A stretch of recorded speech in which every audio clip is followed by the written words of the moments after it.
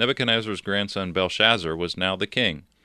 The capital city of Babylon was surrounded by the armies of Persia, and in an attempt to encourage his men in the battle, Belshazzar was having a big party at the palace.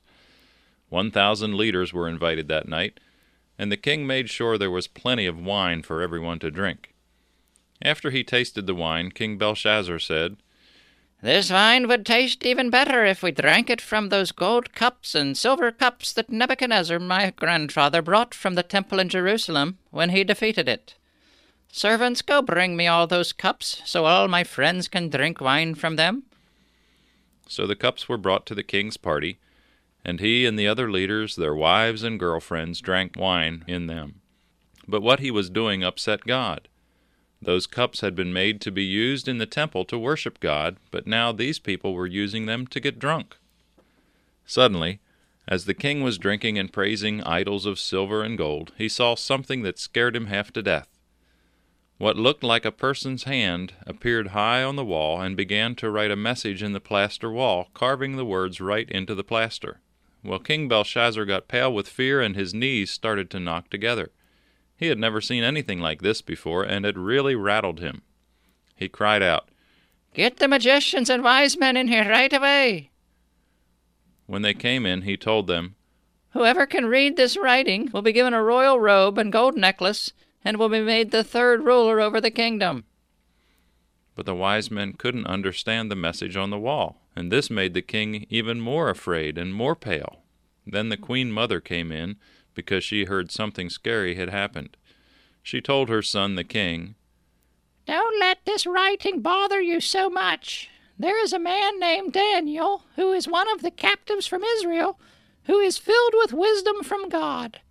In your father's day, Daniel was promoted to the chief of the wise men because he helped Nebuchadnezzar with hard problems.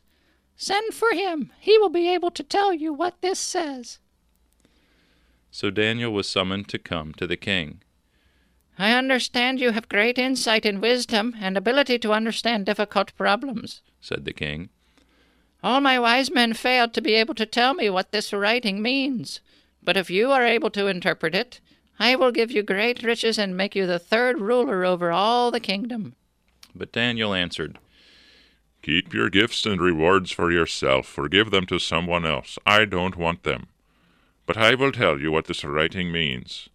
First, let me remind you about something that happened to your grandfather.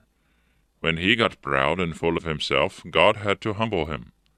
He made him go crazy for 7 years, and he lived out in the field and ate grass like a cow, until the day when he recognized that God is the ruler over all mankind, and that God sets up one king and puts down another.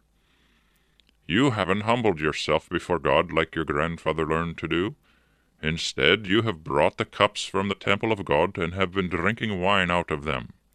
You have been praising gods of silver and idols of gold which can neither see nor hear, or do anything to help you.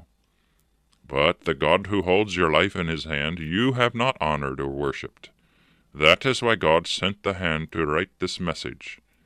The message says, Mene, Mene, Tekel Upharsin. And that's a foreign language, so that's why it sounds funny to us. But Daniel continued, Here is what it means. God has counted up your kingdom and put an end to it. You have been weighed on the scales and are found empty. Your kingdom has been divided to the Medes and the Persians. Well, even though it was bad news for Belshazzar, he still gave Daniel the rewards he promised him. But that night, when the king and his leaders were drunk, the enemy king, King Darius, blocked up a river that flowed under the wall of the city and made it flow a different way so that he could take his army under the wall. Once inside, they had no trouble killing the king and taking over. It was sad that Belshazzar didn't show wisdom.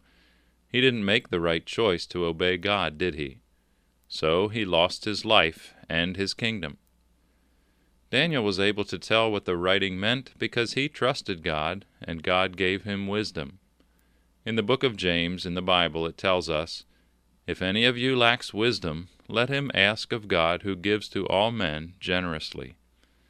I hope you will make it a regular habit to pray and talk to God, and ask him for wisdom so that you can make wise choices and obey him. He loves you, and He died on the cross to take the punishment for your sins. Will you trust Him and live your life for Him? I hope so. Well, thanks for calling. Hang up now and call back some other time to hear a different story. Goodbye.